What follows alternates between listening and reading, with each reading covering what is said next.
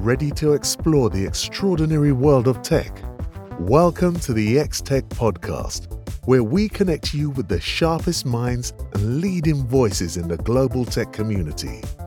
Join us as we cut through the complexity to give you a clear picture of the ideas, innovations, and insight that are shaping our future.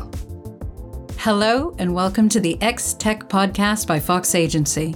I'm your host, Debbie Forster, MBE. I'm the CEO at the Tech Talent Charter and an advocate and campaigner for diversity, inclusion, and innovation in the tech industry. Today, I'm joined by Dr Djamila Amimer. She is the CEO and founder of Mind Senses Global. Djamila, it's lovely to have you here today. Debbie, lovely to be with you. Thanks for the invitation. So, Djamila, one of the things that our community loves to hear is how a person gets into tech. Some go by a very straight route. They know from the very start that's what they want to do. Others, a more winding path. Tell me about yourself. How did you find yourself in tech? That's a great question, Debbie, because we all have different paths. So my journey started with mathematics. As a young child, I always loved mathematics. So studied mathematics to the very advanced levels. Then at the university, I studied operations research, which is applied mathematics to solve, a real business problem. So I found myself, studying optimization techniques and simulations and Monte Carlo, methods and so on. And then went into, doing more advanced studies in my master's degree, where I started experimenting with fuzzy logic and neural networks and genetic algorithms. So this is really the start of AI, because those techniques is what makes AI today. And then I finished that with a PhD in AI and economics. That was back in the early 2000s. Back then, it wasn't very attractive to get a job in the tech industry, or to get a job, in AI. So started working in the energy sector. I worked for both BP and Shell, had several roles, commercial roles, business development roles. I worked in different divisions, within the energy sector, worked in upstream, in downstream, in shipping and trading. I got the chance and the opportunity to apply, those AI techniques and algorithms to solve problems. We wouldn't call it AI at that time, inside those companies. We will just see it as another tool. So it was quite an obvious option for me. So when I decided to leave the energy sector in 2018 and start my own business, it was a natural move for me to set up a Mind Senses Global, which is a boutique AI management consultancy. So my main priority is to help businesses and organizations apply AI. And the way we do it is through education. I'm a great believer in educating people in the field of AI and making AI accessible to everyone. We also help with the AI strategy. Obviously, we have the tools, to develop those AI platforms. But kind of my advice to whoever I speak to in this field is you should never start with AI. You should start really with your business problem. I love the journey. So you were looking at AI from an academic perspective before it was a thing and before the business discovered it. And you've watched then since the noughties that go from something that felt like science fiction and something you read about that by something like Asimov to now that we're really in the heart of the hype curve, aren't we? You can't swing a cat without finding something about AI, which is frustrating for, I think, some people in the field, because when is it AI? When is it just great algorithms? When is it good machine learning, etc.? So let's go back to a basic standpoint, because not just explain to the audience, many of whom who may know it, but helping us understand a way to explain it to our wider business. What is and what isn't AI? Wow, that's a great question, because obviously because of the hype, everyone is claiming and defining AI the way, that they see it. So my starting point, I really love the definition of John McCarthy. Actually, John McCarthy in 1956 was the first person who coined and, basically used the term AI. And so let me refer to his definition. So the way he defined AI, he said AI is the science and engineering of making intelligent machines. Obviously, you know that from the definition, it's a little bit vague. You can have a lot of things, in that. And that's the critical bit to understand, is that AI is not one thing. It's a lot of things that comes under the umbrella of AI. So in AI, we will find mathematics, we will find statistics, we will find neuroscience, we will find psychology, we will find, ethics and governance. And, so you have all those different fields that comes and make, what we call the area of AI. AI means a lot of things to different people. So for example, if you have a smartphone, then you're probably using AI, whether you know it or not. For some other people, AI means the drone technologies, because they're using, kind of those sophisticated techniques, to have those flying machines. So that's another piece of AI. For other people, AI is machine learning. So that's kind of the predictive ability. So this is the softwares that predict things, for the business. This is also AI. It's also computer vision, but it's also pictures. So if you ever come across what we call a fake picture, so this is really not a real picture. So it's AI who created that picture. So that also is AI. Basically, it's a lot of things. My rule of thumb, whenever so how can we help people identify what is AI and what it isn't? My crucial rule is there a learning process happening in whatever application or methods. So if the machine or the algorithm or the application is learning, and what I mean by that is not like the way we human learn, because the machine do not understand, and we need to keep that in mind. But like the learning in the sense that we are using past historical iteration or past historical data to make the next prediction better. And then once the machine gets the next prediction better, then again, we are using that input to make then the next one better. So there is an iterative process, what we call learning process for the machine, to make things better and better. Better in terms of the accuracy, better in terms of the quality of the output, and so on. So if there is a learning, then it's probably AI. If there is no learning and we are not using any past historical iteration to make the future iteration better, then it's not AI. And I think that's a very simple rule that at least you can rule out what is not AI. And, it's really caught on in the last few months, even further in that hype curve on generative AI, ChatGPT. So the gold rush is on. We have a bunch of wild-eyed businesses running around wanting AI, not really sure what it is, how they're going to put it to use. Let's come back. If you're working with a company, and in particular you're advising the techie people within that company, what should they be thinking about? Let's pretend we've managed to educate our business owners to understand what AI is. Before we dive in and start looking at how we're going to use AI within our company, what should we be thinking about? I think as I mentioned, the starting point shouldn't be AI, so it should be business. So we should, whether it's the business people or the techie people. And by the way, there are like two school of thoughts. There are like one school of thought that think that like the techie or what they call the IT people should sit out, in a separate division from the business people. There is another school that I belong to, and specifically about the AI people. I really think that the AI and the data scientist people should sit in the business. They shouldn't sit in what, traditionally called, IT services. So why? Because we really need to understand the business environment, the business context of that particular organization. We need to find in which area we are going to apply AI.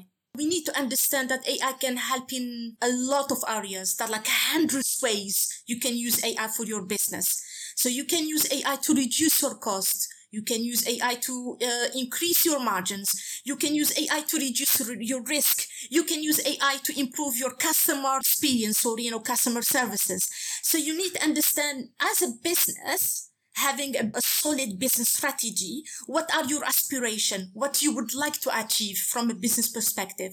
Or another way to say it, as a business, do you have currently issues that you need to sort out so you can grow in the future? So you have to identify I am going to use AI to improve my margins or to reduce my costs. You have to prioritize. You cannot just kind of like try everything at once, because probably you will fail the first time. You will have to, think about kind of which area should I start with? What kind of pilot projects should I put together?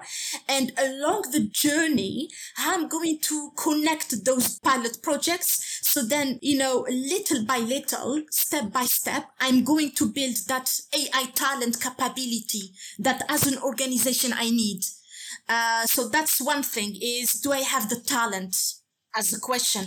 The other one, which is really, really obvious, is, do I have the data? Because everyone knows that AI thrives in data. Obviously not all of the AI techniques, but some of the techniques, especially when we talk about deep learning, you need tens of thousands of data, to make those kind of techniques work. So do I have the data in size, but also in quality? Do we have the right quality of the data? Because again, regarding AI as a tool, is, garbage in, garbage out. Do we have the right data to feed my AI models? So those are the things that, we should be thinking about at the beginning. And in addition to that, maybe we can go in more details later on, is, the other principle around, how do I, develop and design and implement an ethical and biased AI model? So let's talk about that. So let me make sure that I've captured. I've got to get to the mindset where I have the knowledge, the talent, the capability within the team to be able to create great AI. In doing so, we have to change our mindset. If we know how to use it well, it is just another tool. Okay. And so that is, I don't buy a hammer and run around saying, now somebody find me something to hit. We know how to use our hammer and our saw and our screwdriver and know when to use it. So we'll imagine then we have identified that problem. The data, we hear that again. I think a gold thread we have going through all of our podcasts, and we get through all of tech these days, is about data. And I don't think we can emphasize enough, because we hear where there is bad AI on the basis of bad data, poor data.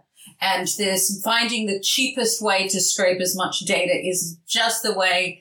If you want to scrape what's on the side of the road, I wouldn't serve it for dinner. So this is very much that garbage in, garbage out. But let's then say, because I do think companies are beginning to get their head around this, but the ethics piece. So it's not just what can we do, it's understand what we mustn't do or what we should be wary of. Talk me through that a bit. The ethics and the bias, because they go together, most of the time. So if we use, I think that it's better explained through a concrete example. I think the best example will be, if you are a company in the recruitment space. So let's say I have a recruitment agency and I want to use AI, to, recruit and improve my, my business. So I need to understand, okay, so as a business context, what is the context of recruitment? So has recruitment changed over the years?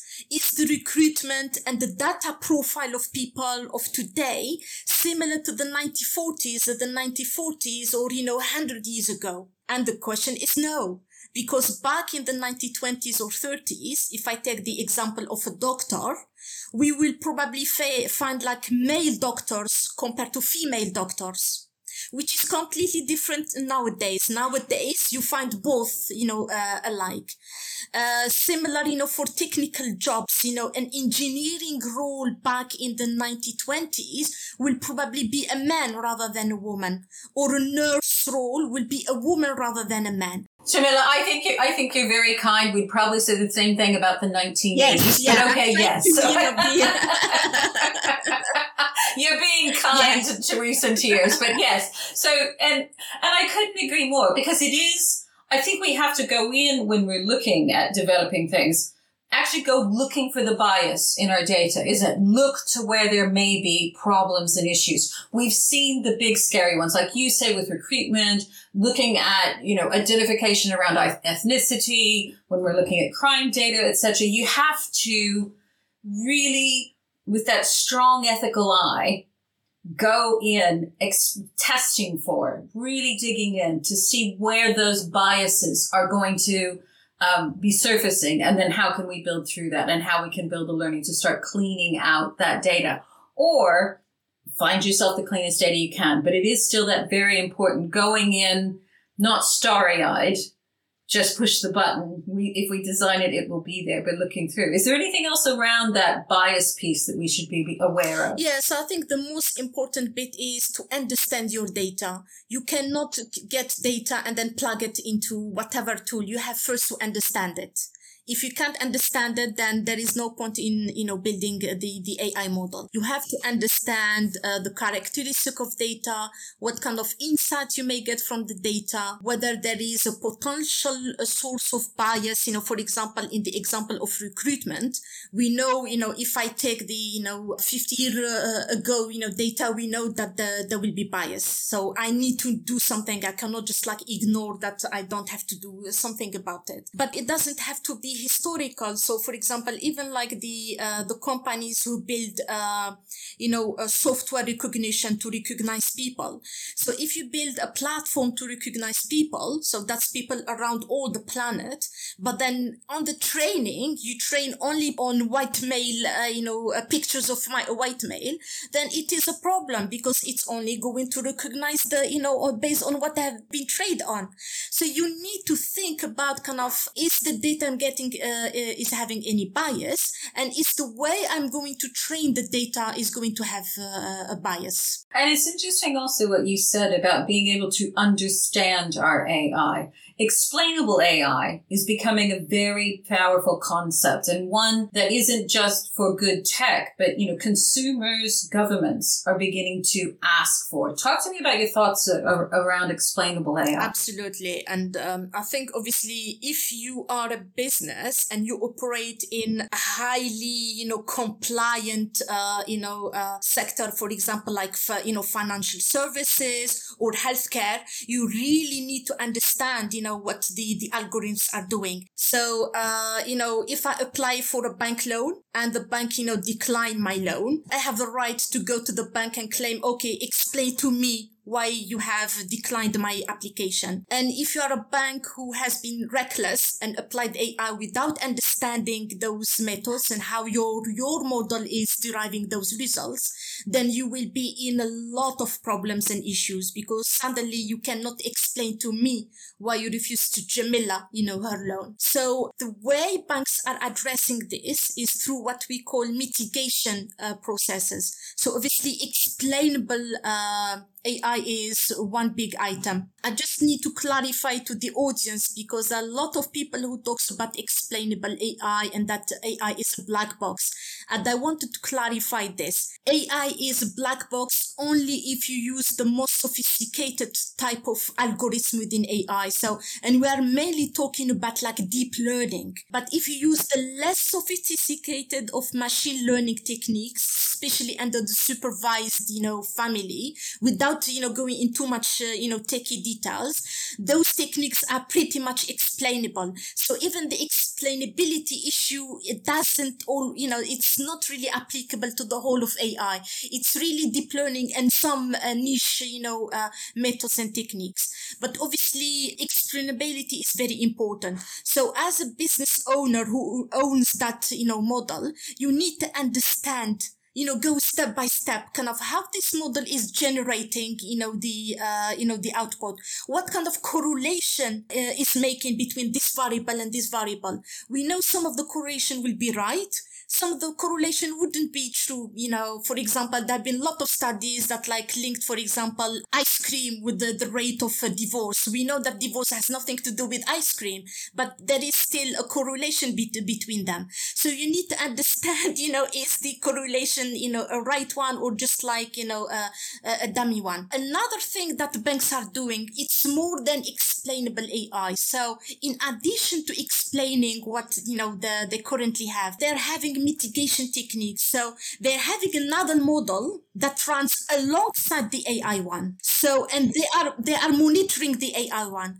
And there are some alerts in the system. So once an alert is being made, so something dodgy has been detected, then the secondary, model will take over, and then kind of like the AI model will be shut for that period until it gets fixed. So they're having other models that run in parallel, as a mitigation. They're having signals, alerts to tell them when things starts kind of deviating from the way the model was supposed to work. So they're trying to find mitigations, also in that sense.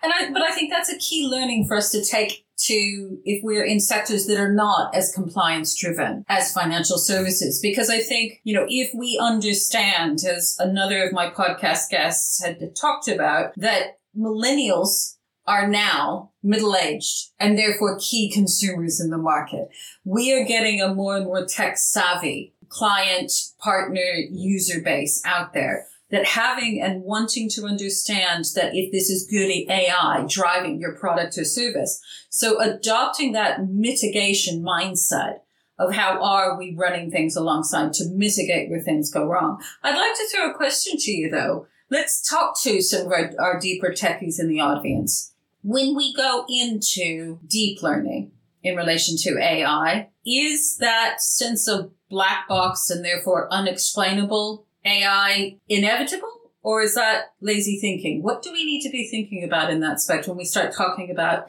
deep learning in relation to AI? Yeah, it's not lazy thinking. So obviously there is an issue around kind of like deep learning. Obviously it depends kind of how you set up the deep learning method. And obviously the bigger it is, the more difficult is going to explain it. So we all heard of those models that use like 100 billions of parameters and, kind of like thousands of layers. In these kind of things, it is very, very difficult, to mitigate. But then there are like things around that where, you can then, split. So if you have like a big business problem or like a business model, you split it into, different pieces. Yeah.